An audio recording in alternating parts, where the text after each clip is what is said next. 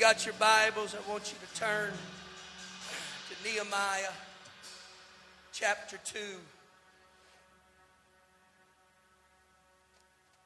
Nehemiah chapter 2, starting with verse 4. Nehemiah chapter 2, starting with verse 4. Then the king said unto me, For what doest thou make request? So I prayed to the God of the heavens and said unto the king, If it please the king, and if thy servant have found favor in thy sight, that thou wouldest send me unto Judah, unto the city of my father's sepulchre, that I may build it. One more verse, Nehemiah chapter 8 and verse 2. And Ezra the priest brought the law before the congregation, both of men and women, and all that could hear with understanding, upon the first day of the 7th month. Nehemiah in a very unique place in his life. And as we are going into our week of sacrifice, starting this Sunday, of abstaining from food and media, social media, unless it's part of work related, we're abstaining from that for a week. The Holy Ghost directed me to this for us as the target for where we're going. Don't get nervous. I'm not going to preach long. Brother Dylan's going to preach. I feel he's got a word for our congregation. But as the shepherd of this flock, I felt a very clear direction as we go into these 7 days of sacrifice. And I want to title it just real simple. What do you put value in? What do you put value in? Jesus, I ask you for the unction of the Holy Ghost to speak through your word right now. Speak to our hearts, our mind, our spirit tonight. Lead us, guide us. God, we want to be everything you've called us to be for your kingdom, for your purpose, and for your cause. In Jesus' name we pray. God bless you. You may be seated. Nehemiah, this is the closing of the children of Israel's incarceration. You've heard me preach from these stories many times, and he is the last one, about 400 BC, and he is making an appeal to the king that he could go back to what he deems is valuable. If you'll read the story in chapter 2 of Nehemiah, he's appealing to the king, and the king asks him, what's your request? But before all of that, it tells you and gives you a little insight to Nehemiah's disposition and his feeling of displacement from what he lost in that moment. The incarceration, Babylonian captivity is what I'm referring to. For 70 some odd years, the children of Israel had been removed from their homeland, their city of Jerusalem, the place where God said, I'm going to write my name. They've been removed from that. They're placed in a foreign place that they're not comfortable with, a place that they're not feeling. It would be like you and I when you get to a place that it doesn't feel like home. You ever been somewhere where you get uncomfortable? It just don't feel right. That's how they felt. But you see, the beautiful thing about God is, as long as I keep what I know God values as important, valuable to me, God will make a way to put you and I where we need to be in the kingdom of God. And though they are displaced, far from home, heartbroken and homesick, God saw fit to speak through a pagan king. What do you want, Nehemiah? And watch Nehemiah's request. I want to go back and rebuild the father's sepulchres. Kind of a unique request, huh, Brother Darrell? Why wouldn't he say, I want to go back home and build my house? I want to go back and build my old church building. I want to go back and build my neighborhood. He didn't say none of that. He said, I want to go back and build the father's sepulchres. You say, well, man, what good does a grave mean? It had nothing to do with the grave. Here's what it meant.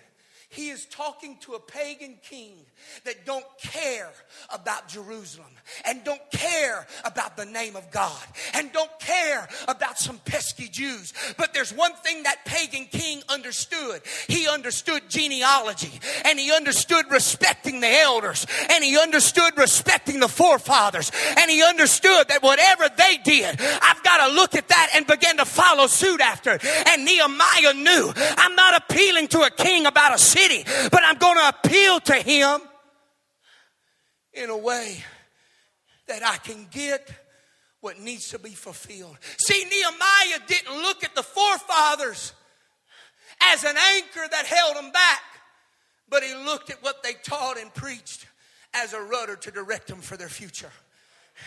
See, you and I are part of a church tonight, and we're sitting on nice pews, and we're sitting in a nice building, and we got good air conditioning, and we got good music and good worship. But we need to understand there's a value that's placed on that. And when you and I look at it from the perspective of God's perspective and say, God, it matters to you, then it's going to matter to me. It's not a hindrance to the past.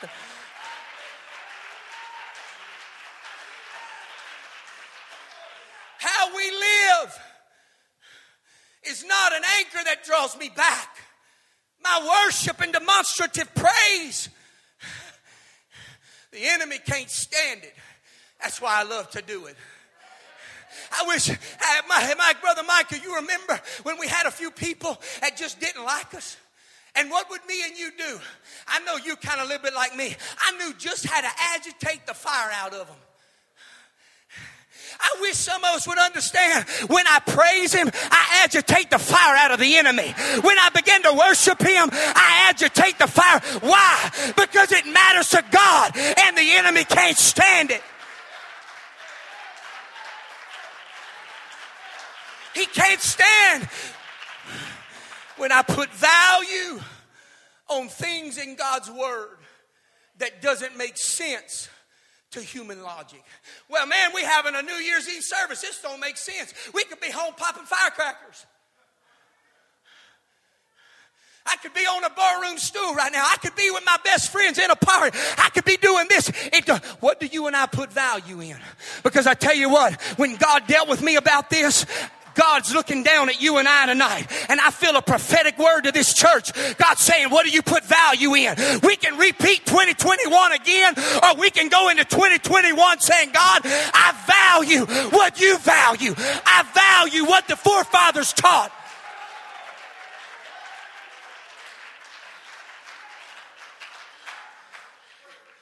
I value.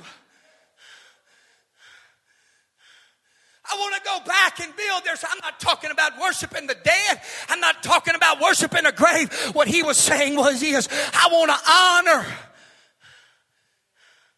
what went on before. I'm going to honor what went on before. And the greatest honor I can ever do by what went on before me is to live and to listen and adhere and receive what I heard. You may tell you what's going to make it through another COVID is I understand the word of God, and I begin to obey the word of God, and I begin to live for him with everything in my heart. And that shows value to God, and it shows the enemy, I'm not here to play games no more, but I need God. Well, when's my lost loved ones going to come? When's my family going to come? When's this one going to change? What do I put my value in? Do they see me living, or do they see Nehemiah understood? I got to make sure that everybody understands. I'm not going back home to Jerusalem to build a condominium. I'm going back to Jerusalem that I can honor what was done before me. And watch how it closes. The king says you can get whatever you want. You can head on back to Jerusalem and you can begin to rebuild. And they built the wall in 52 days. But now chapter 28 comes, and watch it. He gives the whole list of the names of everybody that was involved. And then chapter 8 comes, Brother Sean. And here's what happened. It says, on the first day of the 7th month. Now, you and I have read that, and it's just another verse. But here's what you and I got to understand. That one verse is so full of prophetic utterance to those people that they begin to shout and begin to worship. Because you see, they had been gone for so long, and now they're back home, Brother Sean. They're back in their home, their native land, where they know the promises of God are going to be fulfilled in the native. See, you and I are never more in the promises of God when we're putting value on what God values. We are never more in the flow of God's Spirit when we realize, God, this matters to you, and if it matters to you, then it matters to me. God, if you're calling me to 7 days of sacrifice, then it matters to you. Then God, my lost family will matter. And on the 7th month, what does all this mean? There were 7 feasts. This was the beginning of the 4th one. The blowing of the trumpets, Brother Sean. It was the blowing of the trumpet, and it started on the first day of the month. But here's how the Jews, just let me qualify. I'm on the fly, but please just let me qualify it so you understand. The Jews had 2 New Years. This was their second New Year's Day. Nehemiah was writing this on New Year's Day.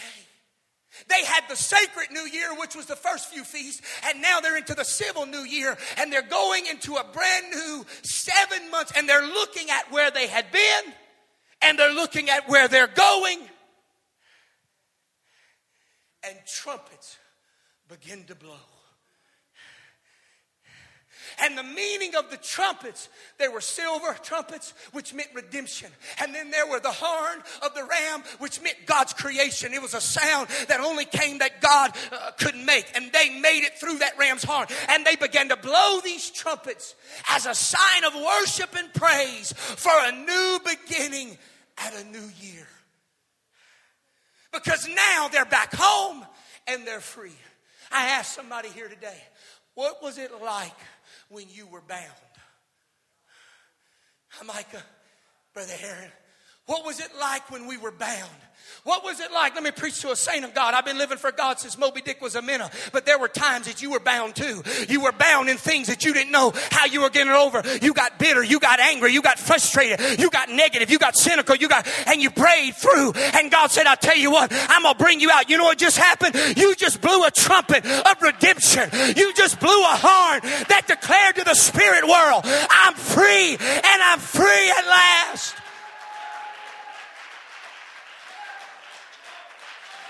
They blew that trumpet to let everybody know. Watch this. Watch this. I'm coming to a close. Musicians, y'all get ready. Watch this. Here's what it meant. The blowing of the trumpet had threefold purpose. A trumpet was a call to repentance, calling those dead to sin. Because at this moment, this thing was the first day of the 7th month. And 10 days from now was going to be the Day of Atonement. And the blowing of that trumpet meant this, Brother Joe. We got 10 days to get ourselves right. We got 10, and even the Jews go as far as to say it was a declaring to the righteous, it was a declaring to the wicked, and it was a declaring to the intermediate, those that kind of lay to see, and they half in and half out. And when that trumpet was blown, Brother Larry, it was notification to the righteous, we're heading home. It was notification to the wicked, you better get right because we're going home. And it was a notification to them on the fence saying, hey, what are you waiting for? Hurry up and catch up. We're going home and the promises are going to be ours. So as we go into 7 days of sacrifice, I wish I had a horn. I was in one church service somewhere between here and Beersheba, and they had one of them shofars. One of them ram's horns, Sister Dillon. And that old boy got to blowing that horn while I was preaching. And he got to blowing. And I'm like, ooh, this feels good. But I took a break, and he kept blowing. I said, Bushnell, he kept blowing. And finally, I hollered out and said, hey, horn blower, that's enough. Because there's a time and a season to blow the horn. I'm here to declare in the Indian village, the horn is being blown in the spirit. And you and I are a part of one of the greatest revivals that we have ever seen. I'm not entering my 7 days of sacrifice with my head down, but I'm entering days of sacrifice saying, it's time to go home. The coming of the Lord is close. This day of blowing the trumpets, the first day of the 7th month. In typology, it represents the coming of the Lord for you and I. It's not an accident. This was at 435 BC and the closing of the Jewish dispensation, or that dispensation of law. And blindness in part is going to the Jews. They're not going to see. And God turns to us as the Gentiles. And now God's looking at us, at the Gentiles. And as we are coming to a close, I hear the horn being blown again. And God is calling the church. God is calling prayer warriors. God is calling young couples and young people to not just occupy a pew, but to be warriors of the cross, warriors of Calvary.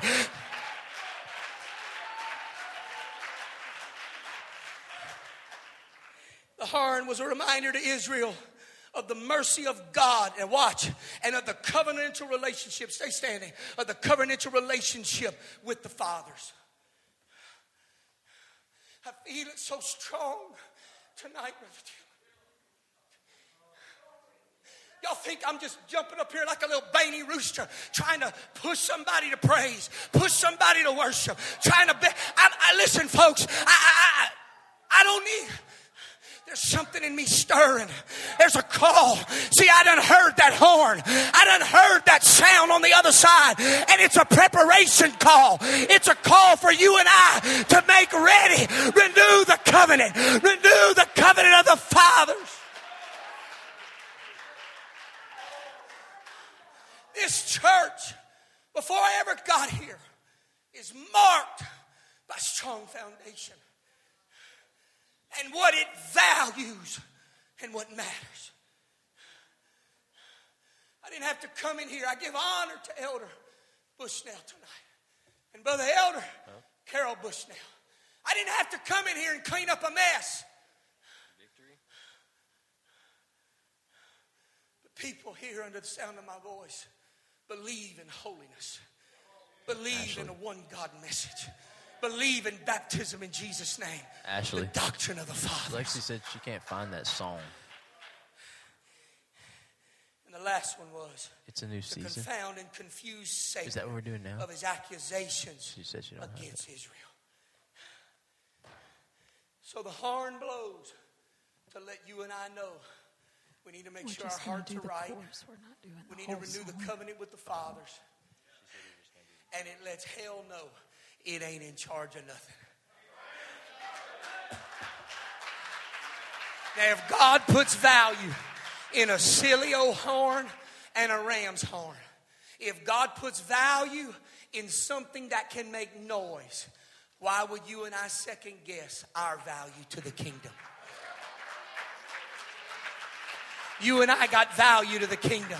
And what releases that value is when I lift my voice and I lift my hands and I declare to the whole world and the spirit world, Jesus is Lord. I'm in covenant with him, and that's not going to change. And I put value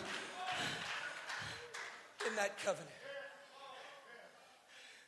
So I don't look at the next few days as days of sacrifice. I look at it as an opportunity again that God's afforded us to reevaluate, look at, and see.